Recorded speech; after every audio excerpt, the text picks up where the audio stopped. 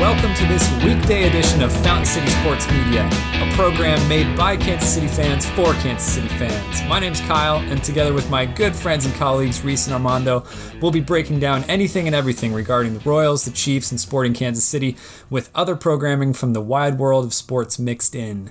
Now, before we get started today, I want to disclose that we are all in disparate parts of the United States currently. I'm up in Des Moines. Reese is out in Kansas City. Armando's out in Colorado Springs now. Is that right? The Springs. Nice. Well, let's give everybody a quick update of how we're doing. I'll go first. I kind of clicked off interesting, I guess, sort of a bucket list thing for me, but it's kind of a lame bucket list thing, essentially. So I got this little 12-foot fishing boat like 2 years ago that I've been kind of dragging with me around the country, living in some various places. And I had never, before today, taken it out by myself. I'd always gone with a friend or whatever. And so I guess I'd like sort of developed this kind of fear of it, maybe, or that I like needed a friend with me to like help me like get it in the water or take it out of the water, or like, I don't know, save me if I go overboard or whatever. I don't know, strange. And for those of you that know me, it's like, it's an odd thing for me to have an irrational fear like that. Anyway, and this was sort of brought to a head a few days ago because me and Reese actually went fishing together, and at some point Reese casually asked me, "So you ever take this boat out by yourself?" And I was like, "No." So anyway, today I did that for the first time. Did you guys catch any fish? Didn't catch any fish. What? How long were you out there? Like an hour and a half, not long. What did you guys use as bait? We just used fishing lures. I think I was using a crank spin, just like the basic. It was like the golden retriever of bass bait, the one you see everywhere when people are like, "I'm going fishing." I used a weedless jig with a spinner and kind of a skirt on it that I kind of stole a trick from my dad by also like getting basically a crawdad kind of plastic lure or something with a couple tails off the end of it, and then basically making this big chonker like improvised big stocks lure.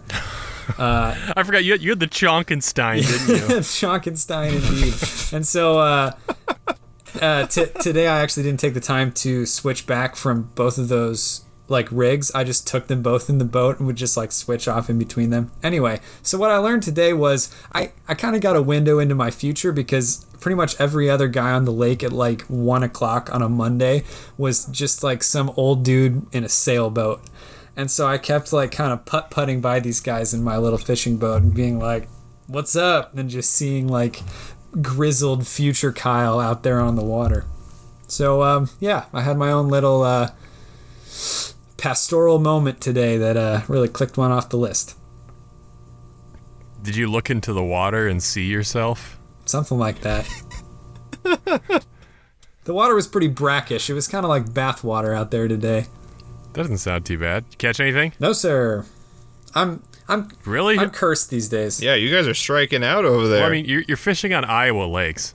Yeah, I mean it's hard in Iowa for sure. Also, the lake nearest my house up here is really heavily pressured. It's people out on it all the time. Big Creek Lake, for those of you who know, and yeah, it's difficult any time of the year.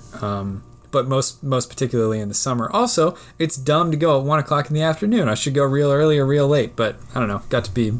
Anyway. Fishes sleep at noon, dude. You gotta know that, dude.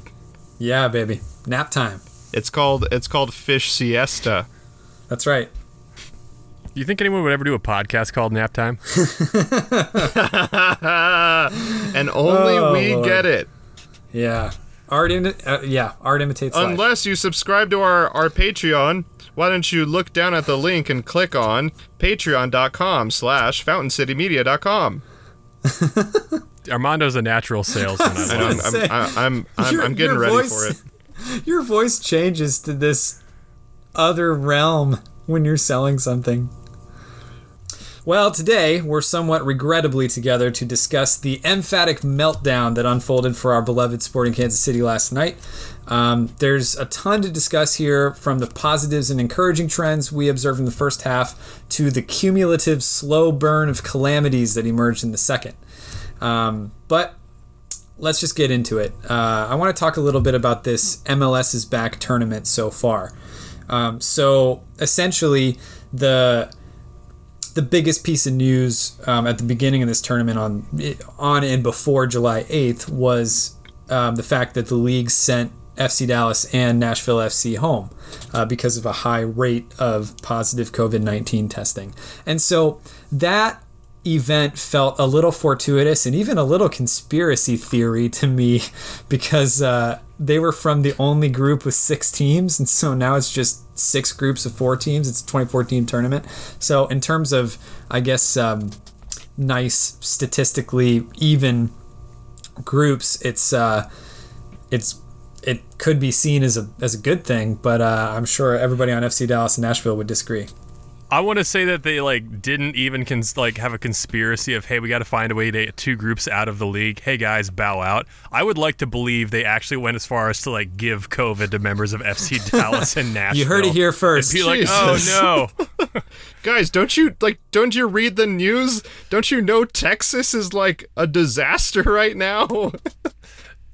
That's reverse psychology foiling right now, man. You got to believe that this is all Illuminati stuff. I am a believer of the facts. I'm not going to let conspiracy seep into this podcast. We have plenty of conspiracy to talk about in this game. We don't need to talk about FC Dallas getting COVID on purpose. Oh, there's no theory in this game. There's just law of nature, and the law of nature being that Vermees is going to coach great for a half and then completely lose his crap for the second half. Save it, baby. Save it. And he's ready. Reese is ready. So, my question to you is, how is COVID-19 going to affect the rest of the tournament? Because a bunch of these games have already been quote-unquote postponed, everything involving FC Dallas and Nashville, but to me that really means canceled. Or, who knows? What are the effects of the group stage games going to be? Because we know that technically they count toward regular season points, but now that's all kind of screwed up. There's a pretty legit prize involved in that the winner of MLS's Back tournament gets a berth into the CONCACAF Champions League, a tournament that's really close to my heart, and that would be really awesome. Anyway, I'm just really curious how this is all going to play out. Ladies and gentlemen, my name is Armando. They also call me Hot Take Mondo, and I'm ready for a hot take. Boo! The MLS is a precursor to what's going to happen to the NFL, the NBA, and the MLB. If certain teams are being let go from the bubble, this is going to happen in the NBA and the MLB and the NFL, and this might just break sports as we know it for this year. If this happened, imagine if this happens in the NBA, during the playoffs, or this happens in the tournament, say in the MLS even furthermore, say someone in Sporting KC, they have to let go of a team when they're in the playoffs. Hot take, this is a precursor of what's going to happen for the rest of sports this year, and sports will be canceled. Reese? Dude, I'm going to throw you a dynamite hot take back after that. I don't think they'll send home a playoff team. I think they will do the best they can to keep it under the rug and let the playoff team play, because money got a money. So you think if someone got COVID, then they wouldn't announce it and just let it happen? I mean, they already poisoned FC Dallas and Nashville FC. So no, I'm just kidding. I'm not gonna get us I'm not gonna get us off the air for Reese, libel. Hot take Mondo. No. Plain old Fish and Kyle. I redact all my sentiments. There was no COVID given out. No, I think they would do something along the lines of, let's say we're in the Final Four. Let's say this is impossible, but let's say it's LA, New York, and Kansas City. Let's say New York beats Kansas City to make the finals, but New York gets COVIDed and they can't play. Then I think they would send the team that New York most recently beat, Kansas City, to the finals. I think that's the way it would work. And if that wasn't the case, I would just continue trickling down the gutter until then it's if Kansas City can't play, then you put the team that Kansas City most recently beat in, and suddenly you have a quarterfinals, Houston Dynamo playing in the finals of the tournament, provided they're not COVID. That's a really interesting take, and one that I honestly hadn't considered, but also because we've seen that all of these decisions are just made by committee anyway. It's just a group of league leaders getting together and deciding, okay, this is what we have chosen to be too many cases, so FC Dallas goes home, et cetera, et cetera. I mean, we, like Armando said, we see it in the other leagues too, where it's, even decisions about, okay, how many is safe enough where is safe enough. So yeah, I agree. So far in this tournament, there have been a ton of 1-0 victories, which I suppose is just maybe sort of teams getting back in the swing of things, or I don't know. But Philadelphia over NYCFC, New England over Montreal, Red Bulls over Atlanta. First match of the tournament was Orlando over Miami 2-1, so a win for the home team. A real snooze fest of a 0-0 draw between Seattle and San Jose, and then a somewhat terrifying 4-0 demolition derby of Columbus over Cincinnati, with 2 great goals from friend of the podcast, Jossie Zardes.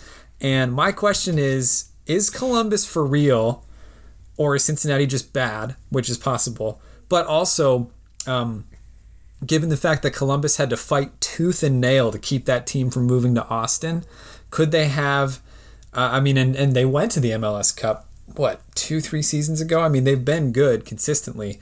But I'm curious if they're really going to be a contender sort of up there in the echelon of the teams that Reese named, including Atlanta, both the LA teams, New York, etc. So I think you kind of answered your own question here. It's a 3-pronged approach. Number 1 being, I don't think Cincinnati is quite that good just yet. I know they played pretty well in, wasn't the America's Cup a couple years ago, but no disrespect to the fan base, no disrespect to the club itself. They were very little engine that could to be, promoted to MLS. But I think if we kind of have like a tier hierarchy of where teams stand in the MLS, they're probably in that bottom tier.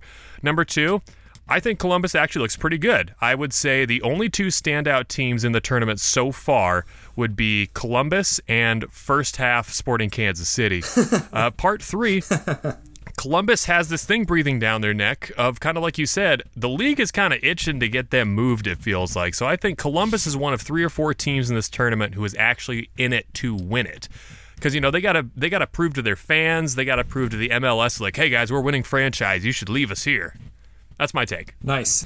Well, last thing about the tournament in general, we still don't know which Sporting Kansas City player tested positive for COVID-19. That was announced the day before our first game, but nobody leaked it. They didn't have to tell us, etc., etc. My question is, how much does that matter? Also, it wasn't really telegraphed to us as the fans because nobody showed up. Like, the only surprise for the starting 11 was the fact that Gerso started over Johnny Russell, and it was stated to be a fitness issue.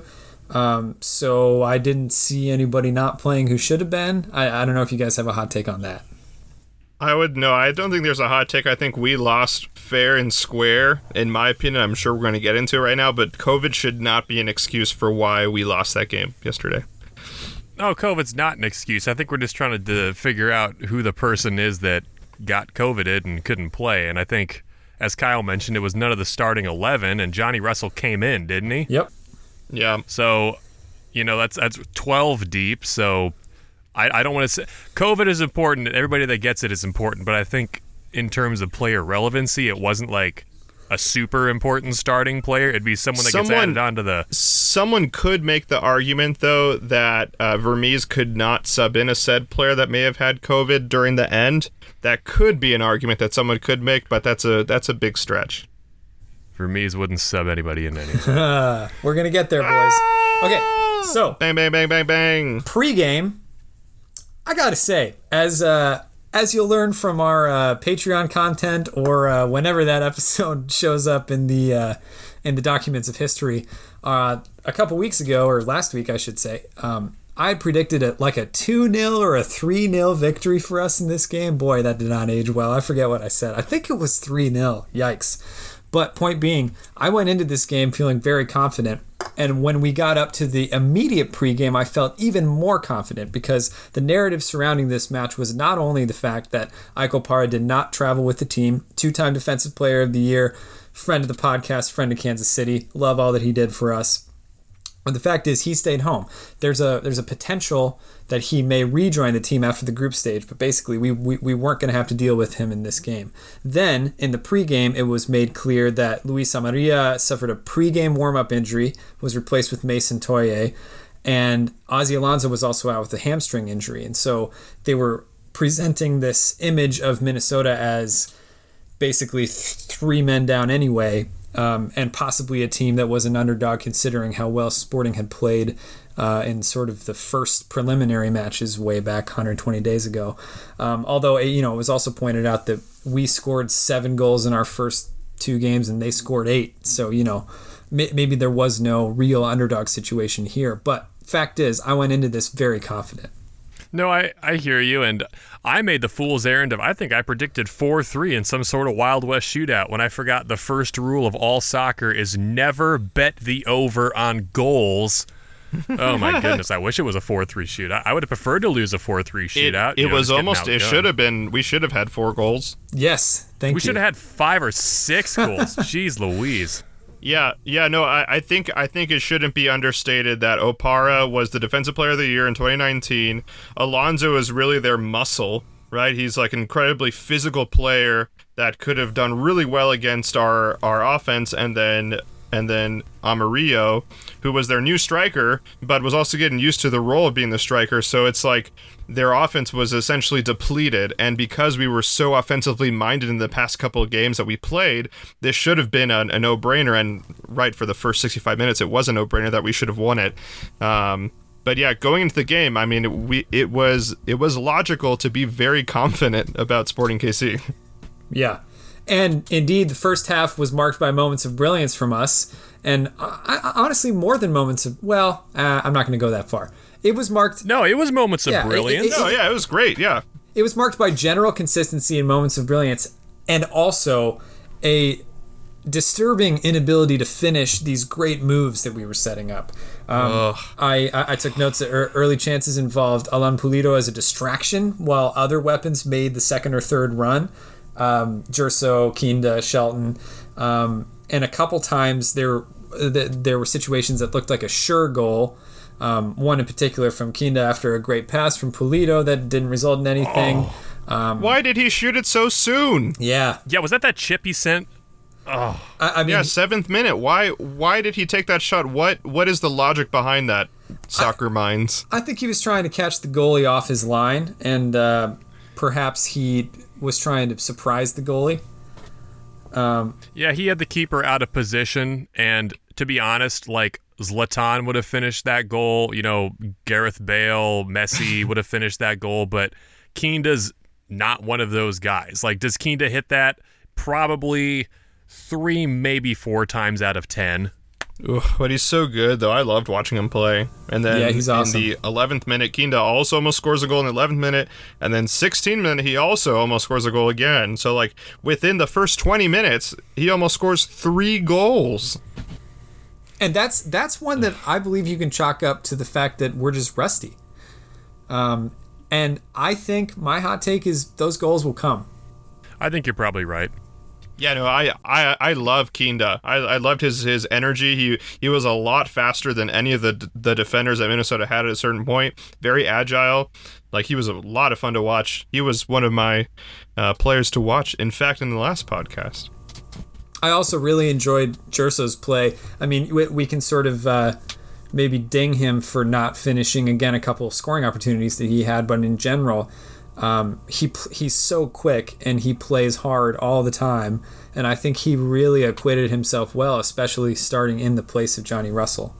I also want to talk about the fact that and we can talk about this now or later, but my notes from the first half was that our midfield played really well.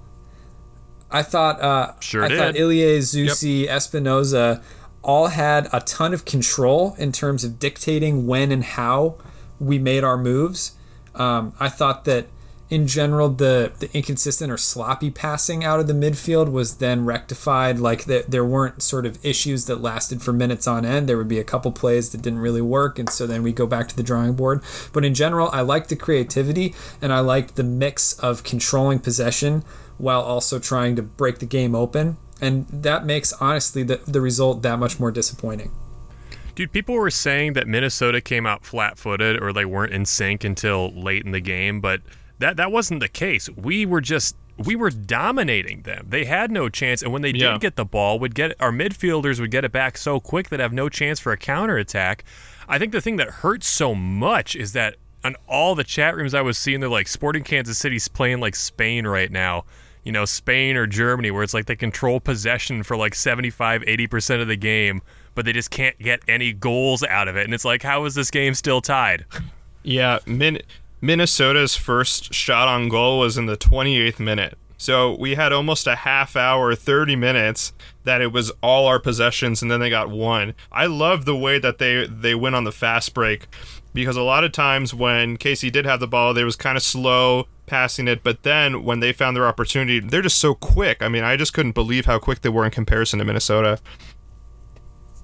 And I think a lot of that has to do with match fitness too, where a lot of our guys came in ready to play,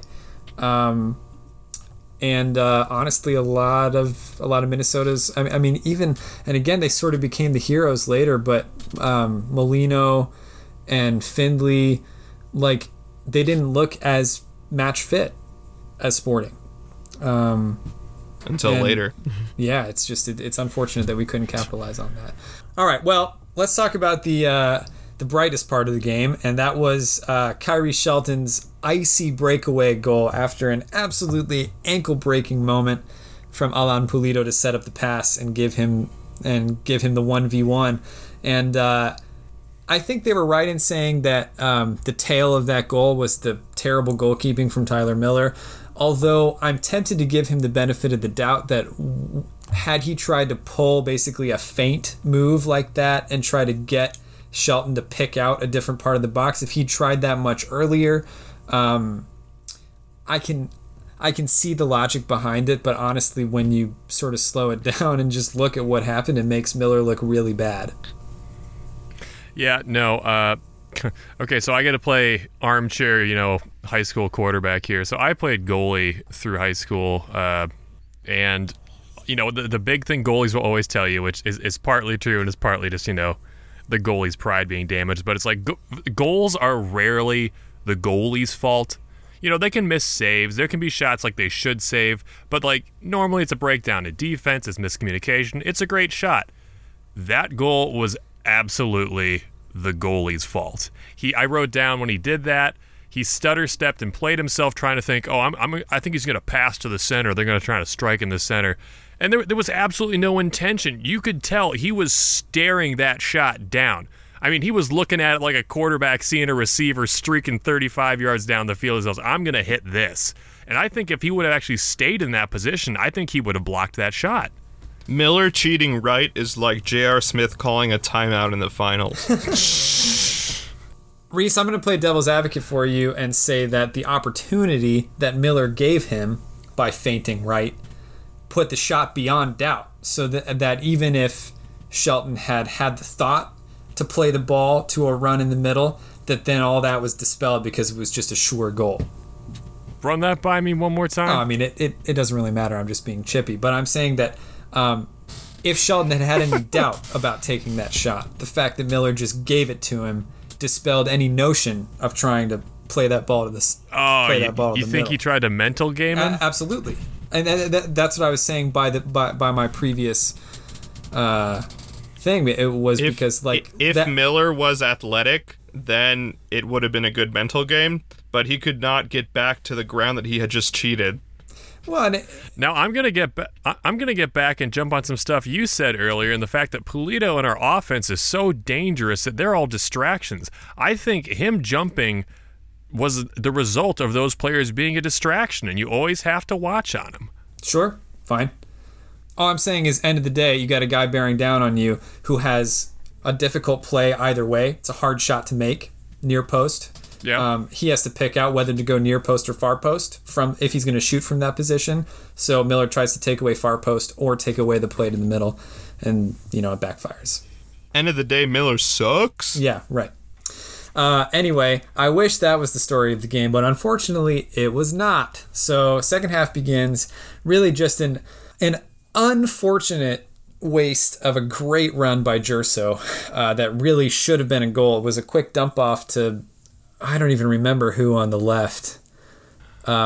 I just wrote terrible waste at 48 minutes. Yeah. Oh gosh. I mean that was the put away goal. We go up 2-0 there. There's no coming basically, back. I guess Gerso was just gassed after his sprint, which fair enough, but he had all the room in the world to just dump the ball off to a dinker goal from I forget who now, but anyway. So that hurt, especially what happened later, because now it's time to talk about the red card. Oh, well, before we even get to the red card, I jotted down my notes after that. Bold call for offsides. That's easier to leave as is. It was the right call, though. Oh, yeah. I'll tell you what, that goal... Thank God for video review. That goal was a foreshadowing omen of what was to come. Because the end of my first half analysis, I wrote, we are quite obviously the better team, just hoping the offense can add a second goal so the defense doesn't allow some slop goal in late. Now, I'm going to dissect that for you real quick. Just hoping the offense can add a second goal. Did that happen at 48 minutes? Nope. Second thing, does the defense allow some slop goal in late? This isn't super late at this point, but it was absolutely a slop goal. It was a stupid corner set piece cross.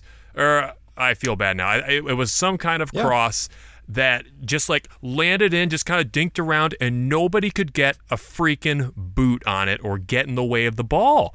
Now, again, was he offsides? Yes. And I thought watching the play live he was offsides. But if it weren't for the replay, bailing us out, which, it helped because it was offsides, it's like it's 1-1 right there. Also, much was made at the time of Melia choosing to push his line of defenders up in preparation for that set piece. And then the fact that he'd done that and made sure that that sort of the offside trap was set, that's the whole reason that goal was offside. So if again, and I know we're about to really go in on Tim Melia here, but that was a pretty soft offsides trap. Melia could have reached out and patted his defender on the back. That's how close to the goal line all the defenders were. If you're playing an offside trap, you got to get out of that 8-yard box. No, but I'm saying those are the margins because you have to be right there to defend. I'm saying that part of it was good on our end. Yeah, no, you're playing talking me down here when I just want to. Sorry, yeah. I want to play Little League Dad and yell at the players and the coach some more. We're not even there yet, Reese. Wait. So what happened after that, Kyle? For only the second time in his career, a red card for Tim Melia. Was it the right call? Was it a certain goal otherwise? Do we give him the benefit of the doubt because it's the only second red card of his career? How do we feel? Okay. So here's my dissection of it. Again, I played referee I played goalie in high school. I refereed soccer through high school. You do call a red card there because it was denying an obvious goal-scoring opportunity. Was it an easy goal-scoring opportunity?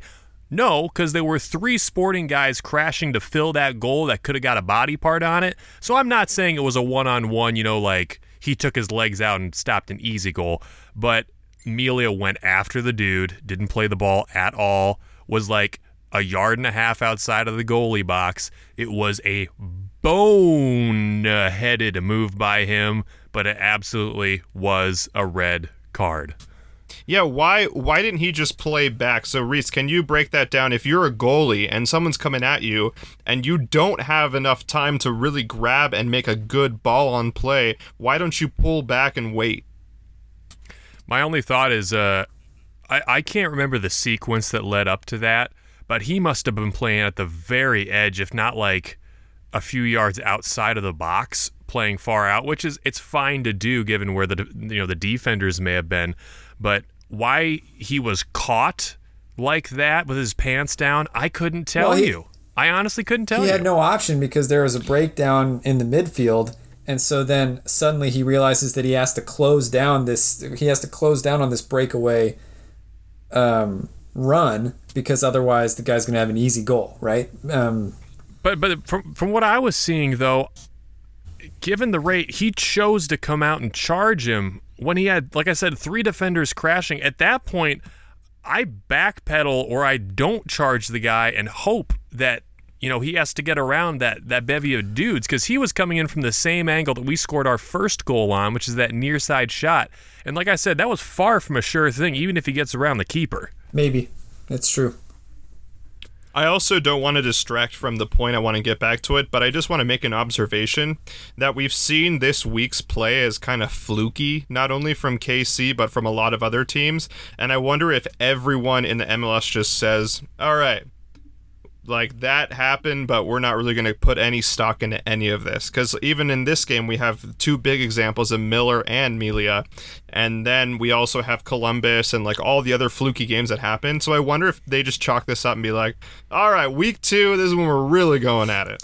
Well, not to excuse it though, Sporting KC had an opportunity, but I'm saying this is a common thread. I don't know if you guys saw Benny Feilhaber's comments. Friend of the podcast, Benny Feilhaber. Thank you for all you've done for the city of Kansas City. But he made some comments that this is essentially a preseason tournament, alluding to, I believe, not only the dismissal of a couple teams, but also the COVID-19 issues within the teams that are still playing, the fact that lots of guys aren't match fit, et cetera, et cetera. And so if we take that as at least close to the truth, then yeah, fair enough. If this were a preseason game, I wouldn't hit the panic button quite yet. However, it's worth noting that even after that red card, the game wasn't over. We still could have won this game. We could have won it on just the sheer boldness, the sheer bravery of Richard Sanchez's mustache. Oh, don't even get me started on Richard Sanchez. Boo. He ain't a friend of the podcast, that's for sure. Boo! Let's boo Richard Sanchez and let's boo the Houston Astros. Here we go. Boo! Boo. Dude, I'll tell you what. If we want to get down and dirty into this, I got notes on Richard Sanchez in here. Give it to me. Fundamentals for even just like clearing the ball and punting, he does that stupid side punt. He couldn't even get it to the halfway mark, dog. I know he was trying to clear some of those. I mean, just where he was, his footwork is like a statue. It's insane. I'm like, that guy is not an MLS level keeper. Dude, I think he'd be a middle of the road USL keeper. Well, I actually have a question for you guys. At the 86th minute, I noticed that Sporting was being really aggressive even though we're still up 1-0. Is there a reason to why we were being so aggressive even though we were down a man? Well, that's a good question, and that plays into the debate over whether or not Vermes should have made more subs. I think the answer is pretty unequivocally yes, he should have made more subs. That said, you can sort of fix these issues with formation, and so I really want to go back and sort of analyze that. From what I could see, we didn't really make any concerted effort to drop more guys into the midfield and just play really conservative to try to conserve the lead. I saw a lot of miscommunication, a lot of sort of a lot less possession than we had the entire match. I mean, we still wound up 62-38 in our favor, but, I mean, we just fell apart over the last 10 minutes, including stoppage time. Minnesota also wasn't pressing during that time either. Like, they weren't being aggressive, but Sporting was like, gotta score another goal. Yeah. Well, the problem is, like, he didn't change his strategy at all. It's almost like it was like some sort of keep calm and carry on with the exact same formation and strategy we were doing, where, I mean, it's almost textbook coaching that when you're man down and you're cushioning a goal lead with like 15 minutes and change, you just throw everybody in the backfield and just have them like kind of turtle and tank, you know? And then if you somehow, you know, can catch a fast break because everyone's, you know, already crashing the box, that's when you try and score. But that's why you kept seeing so many guys. I mean, Minnesota looked like they had numbers every time they had the ball because they did have numbers every time they had the ball. They didn't adjust for not having that extra guy. Well, and I want to mention that I absolutely jinxed Kyrie Shelton because he had such a great game, even with the couple foibles we mentioned in the first half. But really, I thought he played quite well until the just brutal, random own goal that I feel really bad for him. And I feel like I jinxed him because I had just written down in my notebook, Kyrie Shelton, MVP of this game, question mark? Well, Sheldon's also been known not to be good when he jumps up to kind of grab a ball. That's one of his weaknesses, so that's also very curious for him to like try to do that in the moment. Again, maybe preseason week, something like that is fixed, right? Where Sheldon knows not to go up for the ball in a certain way. So I'm hoping it's fluky because you're right. He played really well other than in the 91st minute. Dude, hot take. I would say it was fluky if this wasn't a pattern of Sporting Kansas City all of last season.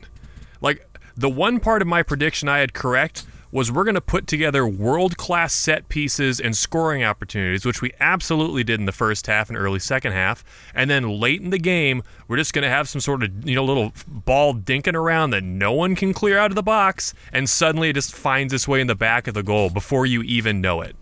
We went from Sporting KC fit to quarantine fit. Oh, I like that. Kyle, what are your thoughts?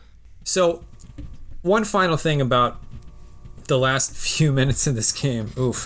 I really felt like we did not totally fall apart. And maybe this is obvious, but we really didn't fall apart until immediately after that first goal.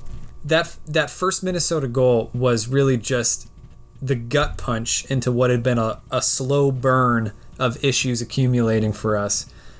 Starting with, honestly, the poor finishing, continuing with the disallowed offsides goal, continuing with the red card, continuing with our inability to adjust formation and adjust possession and adjust defending, and resulting in, again, a fluky, disheartening own goal off of Shelton. And then, the live commentary had it right when they said this feels like Minnesota could steal this game, because it was just demoralizing at that point. At least if it would have been like a home game for Minnesota, I could blame crowd momentum. But I'm going to break this down here. If you're going on a long road trip and you've been driving for 12 hours, you're going to get tired. If you get tired, you're more likely to get in an accident.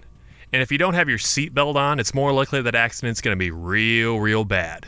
So when Vermes refuses to substitute in fresh players when you're already man down and they're getting real, real tired, and you don't put on that seatbelt of substitutions, if you get into a crash in the 92nd minute like we did, it's going to be real, real bad. Just imagine us having fresh legs in the 98th minute when we had 3 corners back to back and nothing they look so gassed. Everyone looked gassed, but imagine, just 1 or 2 subs. Those 3 corners change the game. Also, remember, we have 5 substitutions in these COVID rules. Oh my gosh. We have 5 subs. It boggles my mind. I had this epiphany in the shower this morning while I was talking to myself. Peter Vermes is Andy Reid pre-Patrick Mahomes. Oh my God. In the sense of, you watch him play, and he is absolutely, like an upper crust, one of the best minds in the entire league, but he refuses to tweak some things, and they keep coming back and costing him. And after a certain point, it's like, when does this stop being an issue? Like early on, Andy had those clock management issues late in the game, and it's like, what are you doing? Or he'd kind of turtle, when he'd have like a 11-point lead, 12-point lead with a quarter and a half. He's like, let's just kind of take it home. And it's like, no, while you have the Mo, kill him. Vermes never subs. He has a substitution problem. He will not adjust, either out of pride or because maybe that's a blind side in his coaching abilities, is he can't adjust. I would like to believe the former and not the latter, but I'm not calling for his head because I absolutely think he's the best coach, and I don't want Minnesota or somebody else picking him up. I don't want to go and play him a few times a season. Are you kidding me? So we got to keep him, but at the same time, I hope something changes, or it's going to be just like 2019 again for the near future. That's a hot take. I love that. I still think with our personnel adjustments, a lot of these issues will be better. However, I agree with you with your misgivings about our team strategy in general. And I think all that's going to have to work itself out in the tournament going forward. And it's going to have to work itself out in team chemistry as match fitness continues, as we figure out where the new guys belong in the team, as we figure out where the veterans belong in the team. I want to lay some final stats on you guys. We held, after it was all said and done, even with our meltdown, we still held possession 62% to 38. We had 14 fouls. They had 12. We won the corner battle 9-3. We had 9 corner kicks to their 3. These stats tell me, bottom line, that we should have won this game by a few goals. And this is where I'm going to jump in and agree with you that obviously there was ring rust. If this was game 3 of the season, we had just come off beating Houston, we beat the wheels off of Minnesota. It's going to be 3 or 4 to nothing. So ring rust, will it get better throughout the season as the more consistent they play? I really think it will. But here's the problem. This is the here and now, and I think this cost us getting out of the tournament group. I think it is all over after that loss. Wow. I'm gonna jump in there and agree with you, Reese. I love the way that we're playing, and I love Kinda. I love Espinoza. Yeah, I love how everyone's playing, but like I think we lost three points in the tourney right because of that. 3 points is a lot. Is going to be a lot. Like this is the group of death. Like we can't mess around and have a game like this. I think you're right. That's really going to hurt the morale. If something during the next game, if we have fatigue again at the end of the game, they're going to start having flashbacks of this last game. I agree with you, Reese. I think we're done. I'm going to strongly disagree with you guys simply because of the fact that Colorado's in our group. And because of the nightcap game after ours, we have observable evidence that Colorado is not playing well. They weren't playing particularly well before the restart. That's 120 days ago. But Real Salt Lake did not look particularly great in that game, and they still beat them handily 2-0.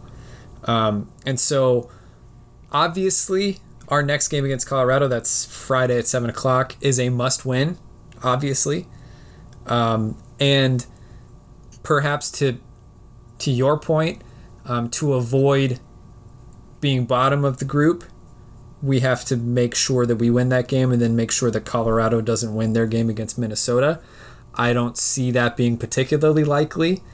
And I think that with 3 points against Colorado and then fight like hell to at least get a point against Salt Lake, I think we'll make it out of the group, since now, or I guess it's always been this way, but top 2 place teams get out, and then the next top 4 third place teams also get out. So basically, we got to play for third, and we need a decent amount of points. Dog, you're forgetting one big factor, though, and that's that we don't get Melia for the next game. For our must-win game, we have Sanchez starting in goal, dude. Boo!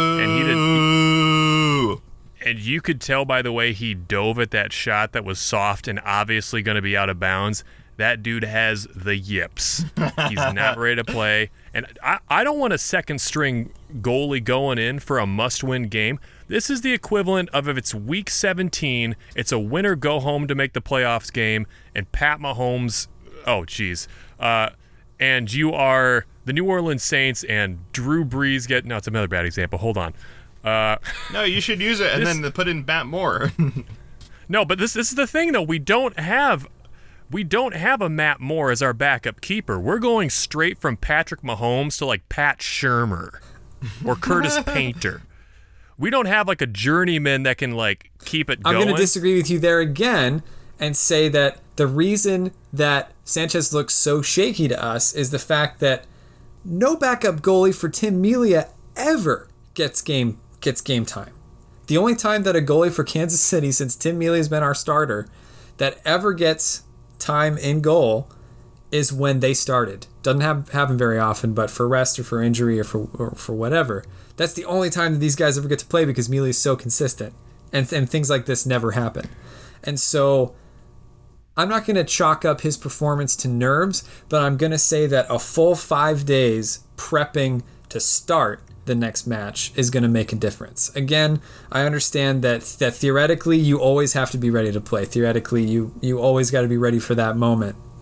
Sanchez is also coming back from injury, and we don't know how much that injury actually affected him. So that's another big thing to kind of realize. It could be the shakes, but it could also be maybe he's not 100%. My super hot take for this next match is that Sanchez does not start and we put that young gun kid in.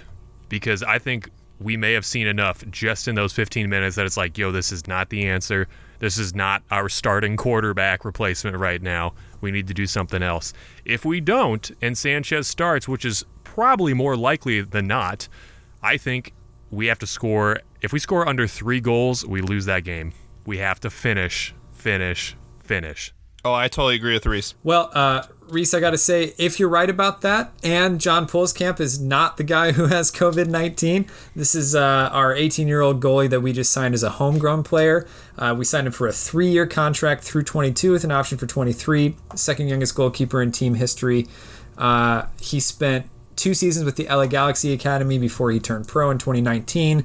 Spent a season with Sporting Kansas City 2, formerly Swope Park Rangers. Pour it out for Swope Park. Friend of the podcast, Swope Park. SPR? At the USL level. And so, again, I'm not going to die on the hill of Richard Sanchez. But, again, coming off of injury, fair enough. Also, if we have the ability to sort of test the waters with some of our younger guys who don't get playing time. And again, it's like, it's kind of playing with house money at this point, even though it shouldn't be. Maybe that's an unfair assessment, but it's just like, we got nothing to lose. We got to throw everything against the next game. Actually, that's a lie. We have everything to lose. But we got to throw everything at the next game. And so, got to bring it.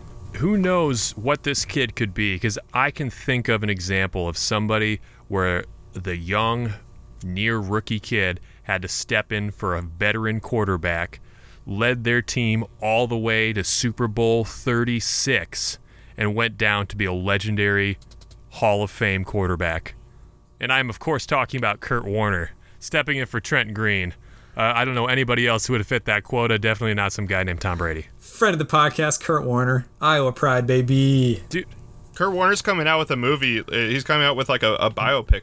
Kurt Warner's the best. He is the best. I love Kurt Warner. I really want to get a Kurt Warner Barnstormers jersey. Wouldn't that be dope? Oh my gosh, that's the coolest thing I've heard all day.